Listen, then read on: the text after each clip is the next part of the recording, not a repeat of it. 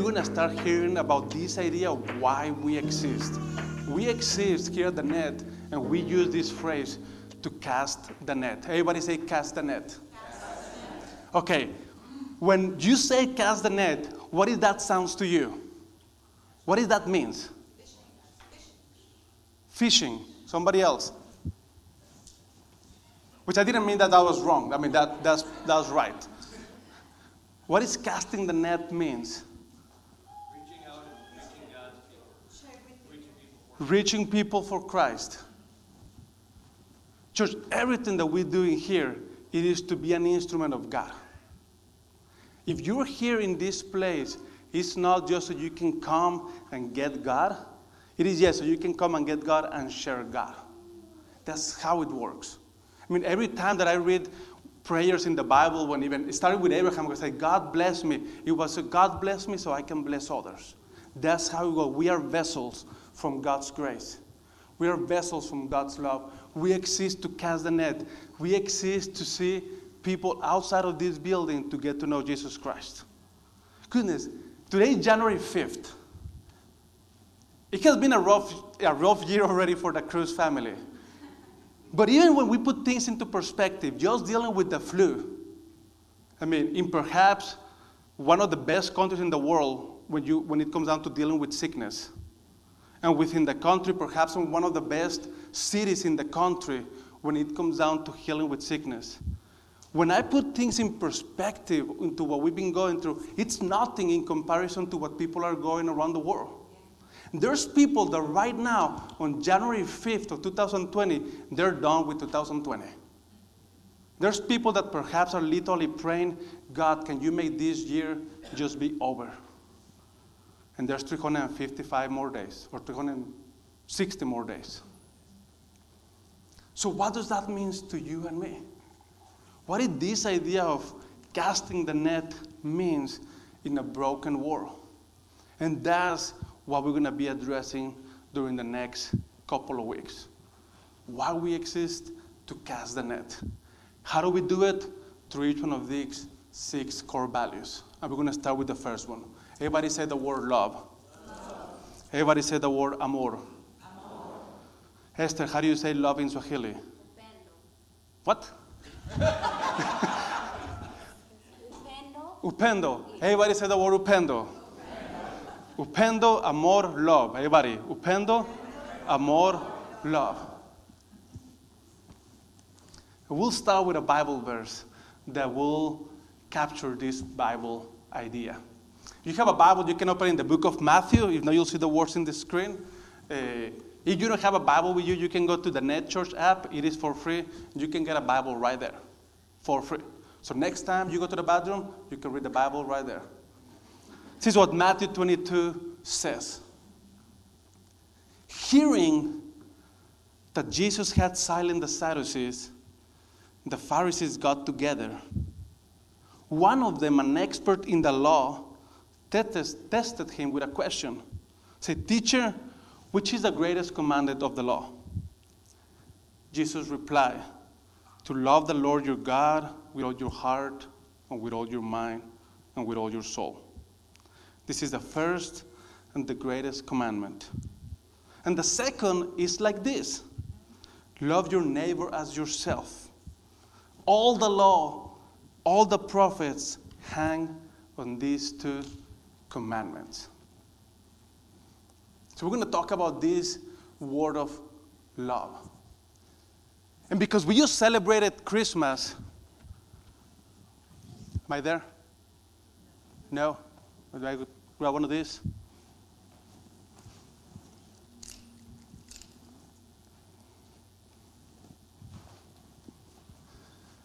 And because we just celebrated Christmas, I'm not going to spend a lot of time talking about God's love. If you believe in Christmas, I hope you believe that God loves you. Because that's what Christmas is all about. Christmas is because God so loved this world that he sent his son Jesus Christ to live and die for us. That is what Christmas is all about.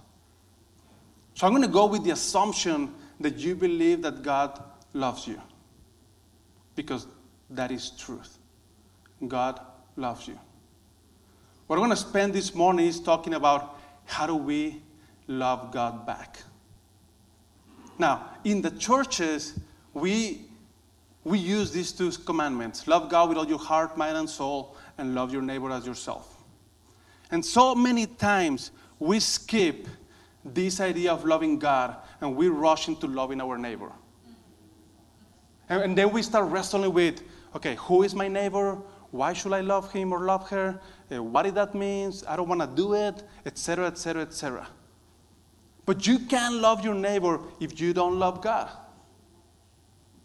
So I want us to spend a good amount of time today wrestling with this idea of what it means to love God. And I'm going to start with what is not to love God. Practicing a religion that is not to love God. The guys that Jesus was arguing here in Scripture are individuals that practice a religion.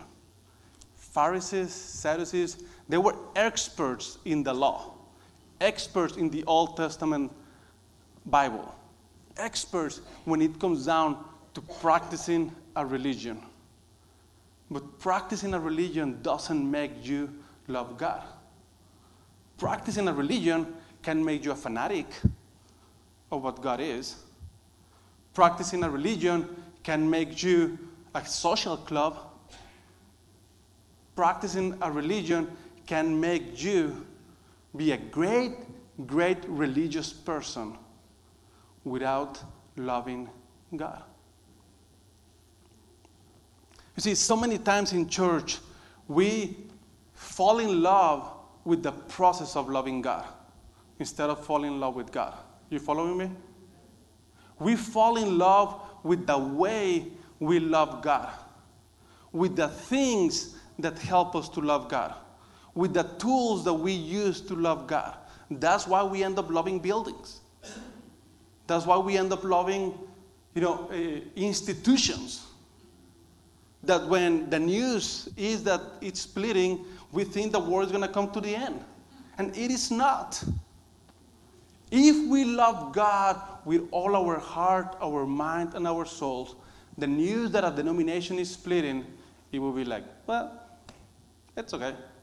I'll find a way to love God with all my heart, mind, and soul, and love my neighbor as myself in whatever expression I can find. When we practice a religion, it makes us consumers of the church's mission. When you love God, it makes you responsible of the church mission. Following the difference? You can practice a religion, and yet all you've been doing is being a consumer of the church's mission. When you love God, you're responsible of the church's mission. Because you're going around the world and thinking, gosh, there's no way that there's people out there living without God. I need to do something about it. I may not know a lot about the Bible. Then what I have to do to figure it out? Maybe my gifts are to sing. Maybe my gifts are to write. Maybe my gifts are to smile. Maybe my gifts are to clean. Maybe my gifts are to make coffee. Whatever it is that you start discovering your gifts, you put them into practice so people can come to know, love, and worship God. Practicing a religion will not make you love God. Now, I have to be honest. When we talk about loving God with our hearts, minds, and souls, in some ways it sounds easy, but in some ways it's complicated. A couple of weeks ago, when I knew I was going to preach about this, I grabbed my 4-year-old son. I called Ben. I said, hey, Ben, come over here. He said, what's up, Daddy? I said, the Bible says that you should love God with all your heart, with all your mind, and with all your soul. What does that mean? He looked at me, and then he said, can I go now? I said, dude, yeah, you get out of here. You're not helpful. So he left. He said, okay, he's 4 years old. I have to give him a slack. All he cares is about Legos and Cheetos. So that's fine. So I went above him and grabbed my 8-year-old. I said, hey, come over here, buddy. What's up, Dad? Hey, the Bible says that you should love God with all your heart, with all your mind, and with all your soul. What does that mean? He looked at me and said, what do you say? That you should love God with all your heart, with all your mind, and with all your soul. I don't know. And he walked away. And I get it. I mean, that's what I get from Gabe. So I went above him to my 11-year-old daughter. It's okay. He's the girl. You know, the girls in our house tend to be the most trustworthy, so we're going to go with her. Hey, Natalia, the Bible says that you should love God with all your heart, with all your mind, and with all your soul. She said, yeah. I said, okay, what does that mean? Well, I don't know. So well, let's put some thoughts into that. What do you think that means? And she looked at me. She said, love God with everything you have. I said, okay, how do you do that? I don't know. And she walked away. So I said, okay, at least we're moving forward. At least we're getting there. You know, we went from Cheetos to now it's, loving God with everything that you have. So I grabbed my oldest one, 14 years old, RJ. Hey, buddy, come here. What's up, Dad? The Bible says that you should love God with all your heart, with all your mind, and with all your soul. He said, yeah. It's okay, what does that mean? Well, he's to the age that he said, like, what? To love God with all your heart, and with all your mind, and with all your soul. And I said, what do you mean? I said, that. And, he's in the age that, he's trying to be smarty pants, right? Because he's putting the question on me, like, what do you think it means? You went to seminary. You spent, you tell me you're right, so I tell you, yeah, you're right or you're wrong. And I say, what does that mean? And he said, well, you need to love God with as much as you love everything.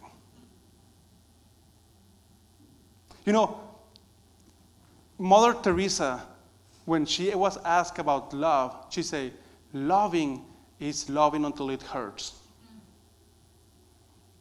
So I asked RJ, okay, what it means for you to love God in the same way that with everything.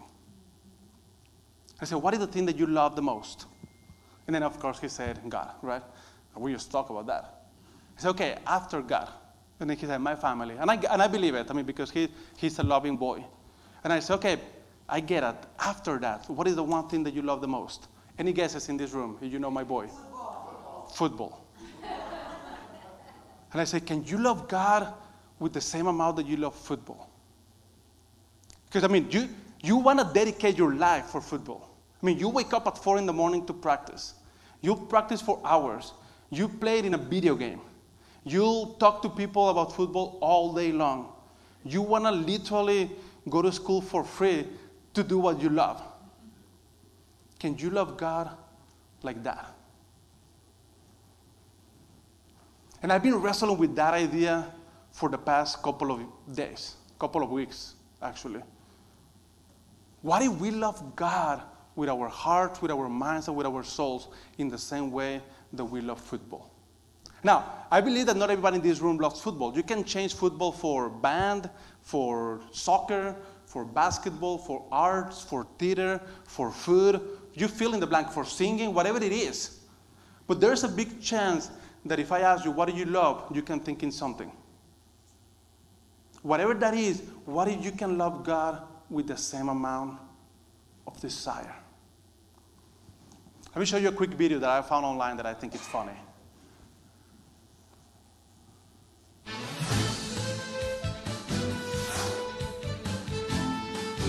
We're just about ready for the big show to start here in sunny Steepleville, and what a day it is. It just doesn't get any better than this. I'm Bob Cobb, joined by my colleague Taffy Babler, and you're looking at beautiful aerial shots provided by Airship Worship, now broadcasting in HD. And you love to see the players getting focused, getting their mind right, getting in the proverbial zone. And here are the starting lineups, brought to you today by Stump & Sons Altars, keeping knees at ease since 1933. Dan Verbosky, pastor, the Bamford Theological Seminary. Jerry Woodwind, worship, Eastern Southwest Central School of Divinity. Frank Banter, associate assistant to the intern of the Executive Minister of Community Ministry, GED. Jerry, how is the injury? It's fine. There's some soreness. X-rays were negative, but I should be fine as long as I stay away from B-flat. So. Are you worried about re-injuring it? As long as I play hard and play at my pace, I think I should be fine. Have you ever bet on attendance? What? Have you ever taken anabolic steroids? No. Have you ever lip-synced worship? Listen, we're about to get started here. And here's the kickoff. And it's a slow play. Wow, that's big. You're the home team. You want to have a surprise or two up your sleeve. What I call mixing up ability. It sounds like the new Darlene Zek or Zeke or Zeku. Zeesh. Yeah, is it Zichi maybe? Darlene's a hash. Let's go to our sideline reporter, Billy Sturpot. This crowd seems a little bit lethargic, but this town is known for late crowds, so maybe by halftime they'll be a little more into it. It looks like Johnny Weems is headed for an early exit. Chiefs fan. They play at 11. Oh my, look at this, a huge error, enormous. You're the media team. You're leading the league in fumbles. You can't let this happen. You can't let this happen. Terrible timing, especially on a new song. Look at this crowd, it's bedlam. Pandemonious. Look at Maggie Jensen, veteran overloud singer. She hasn't missed a word. What a performance. One of the greats, Bob. One of the greats.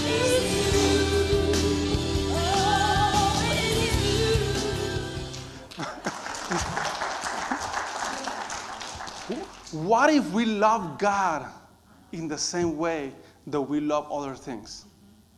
You see, the Bible said to love God with all your heart. When you love God with all your heart, you show it. You see, football fans, you can tell their football teams because of the way they wear t-shirts, because of the hats they wear, because of the flags that they wave, because of the profile pictures in their social media accounts, because of how they show it. I mean, I can look around here and I can see that we have 49ers fans, we have Packers fans, we have Wisconsin fans, we have Georgia Bulldogs fans, we have Patriots fans, and I can see and I can see that you are a Georgia Bulldog fan, that you are a Yellow Jacket fan. Not because you told me, because you show it to me. Actually, not because you show it to me, because you show it to the world. Because you're wearing your hats and your t-shirts and you're waving those flags in your cars and people can tell what sport do you love. I'm sure that if you love any kind of sport, and you can call it football, you can call it anything else. You can be a Manchester United fan or a Tottenham, actually. If people know your team, people know that you love your team, do the same individuals know that you love God? Can the same individuals figure out, yeah, I know he's a 49ers fan, but I also know that he loves God? Or do they only know that you love football? They don't know the other side of your life. And I'm not telling you this so you can go and buy a t-shirt that says, I love God. Or that you can go and put a bumper sticker in your car that say, I love God. I mean, so many people out there, the least thing that they need, it is something that says that they love Jesus, because of the way they act doesn't show it. Less than 2 months ago, I was driving in Ronald Reagan, and a car got in front of me and almost hit me. So what do? 2 things that drive Kelly nuts. The first one, I honk at them. But I strongly believe that if you have a honk, you use it. I was born in a country where you embrace the honk, and you just use it all the time. You use it as much as you use anything else in the car. You use that honk. And the second thing that I do and drives Kelly nuts is, like, I'll speed up, I'll get next to them, and then I'll look at them. I won't say anything, but I have that tendency to just to give them the look, to let them know that I notice. Well, this guy I noticed. So I get in there, I look at him, older gentleman, he looked at me, he flipped me a finger. Now, just because my kids were in the car, I was able to keep both hands to the steering wheel and not, if they have not been there, I don't know what would have happened. But then the car just goes. And as he goes, in the back of the car, I saw the little fish. And it said Jesus. So the least thing that you need to know is tell people that you know Jesus. But I'm not just judging him, because there's a big chance that I have done that for other people. See, when I'm telling you about loving God with all your heart, to show it, it doesn't require a bumper sticker. It requires one thing, and Paul spoke about that in Galatians. And he said, it requires peace, kindness, love, patience, mercy, goodness, joy, and faithfulness. People will know that you love God if you bear the fruits of the Spirit. Doesn't matter what your t-shirt says. If you're tweeting anything but these things, if you're speaking anything but these things, if you're acting anything but these things, it makes no sense what your hat or your bumper sticker says. You love God by the way you show it. Now, football fans will spend hundreds, if not thousands of dollars to go to a football game. Cheapest ticket for the LSU Clemson game, $857. And that stadium is going to be full. It's going to be packed with people. It's going to be packed with students that have no money. I have no idea how that works. Football fans will spend hundreds of thousands of dollars to support their teams. Christians don't go to church because they're afraid of the offering plate. I mean, football fans will go to a game even if it's minus 10 degrees and it's snowing. You'll see them sitting in the stand, some of them without t-shirt, makes no sense, but they'll be right there. Churches, if it's too rainy, we don't go to church. If it's too sunny, goodness, we don't go to church either. It's too sunny to be inside a church. Football fans, they'll block 4 or 5 hours on a day to watch a game, and nothing will get on the way. I mean, literally nothing. Even if you have 4 kids, you say, guys, there's a refrigerator and there is the bathroom. For the next 5 hours, you literally can survive on your own. Do not bother me. Yet, Christians can't guard 1 hour a week because almost anything will get on the way and almost anything will trump going to church. What if it looked like if we love God with our hearts? What it will look like if we love God with our minds? Well, you know what it will look like? You'll talk about it. You'll share about it. I have a 14-year-old son that he'll tell you anything about his football team. And what I mean anything is anything. He knows statistics that happened in 1975. He doesn't remember where he put his shoes this morning, but he knows what happened in a game in 1982. He'll tell you why his team lost this week, and he'll tell you how his team can win next week.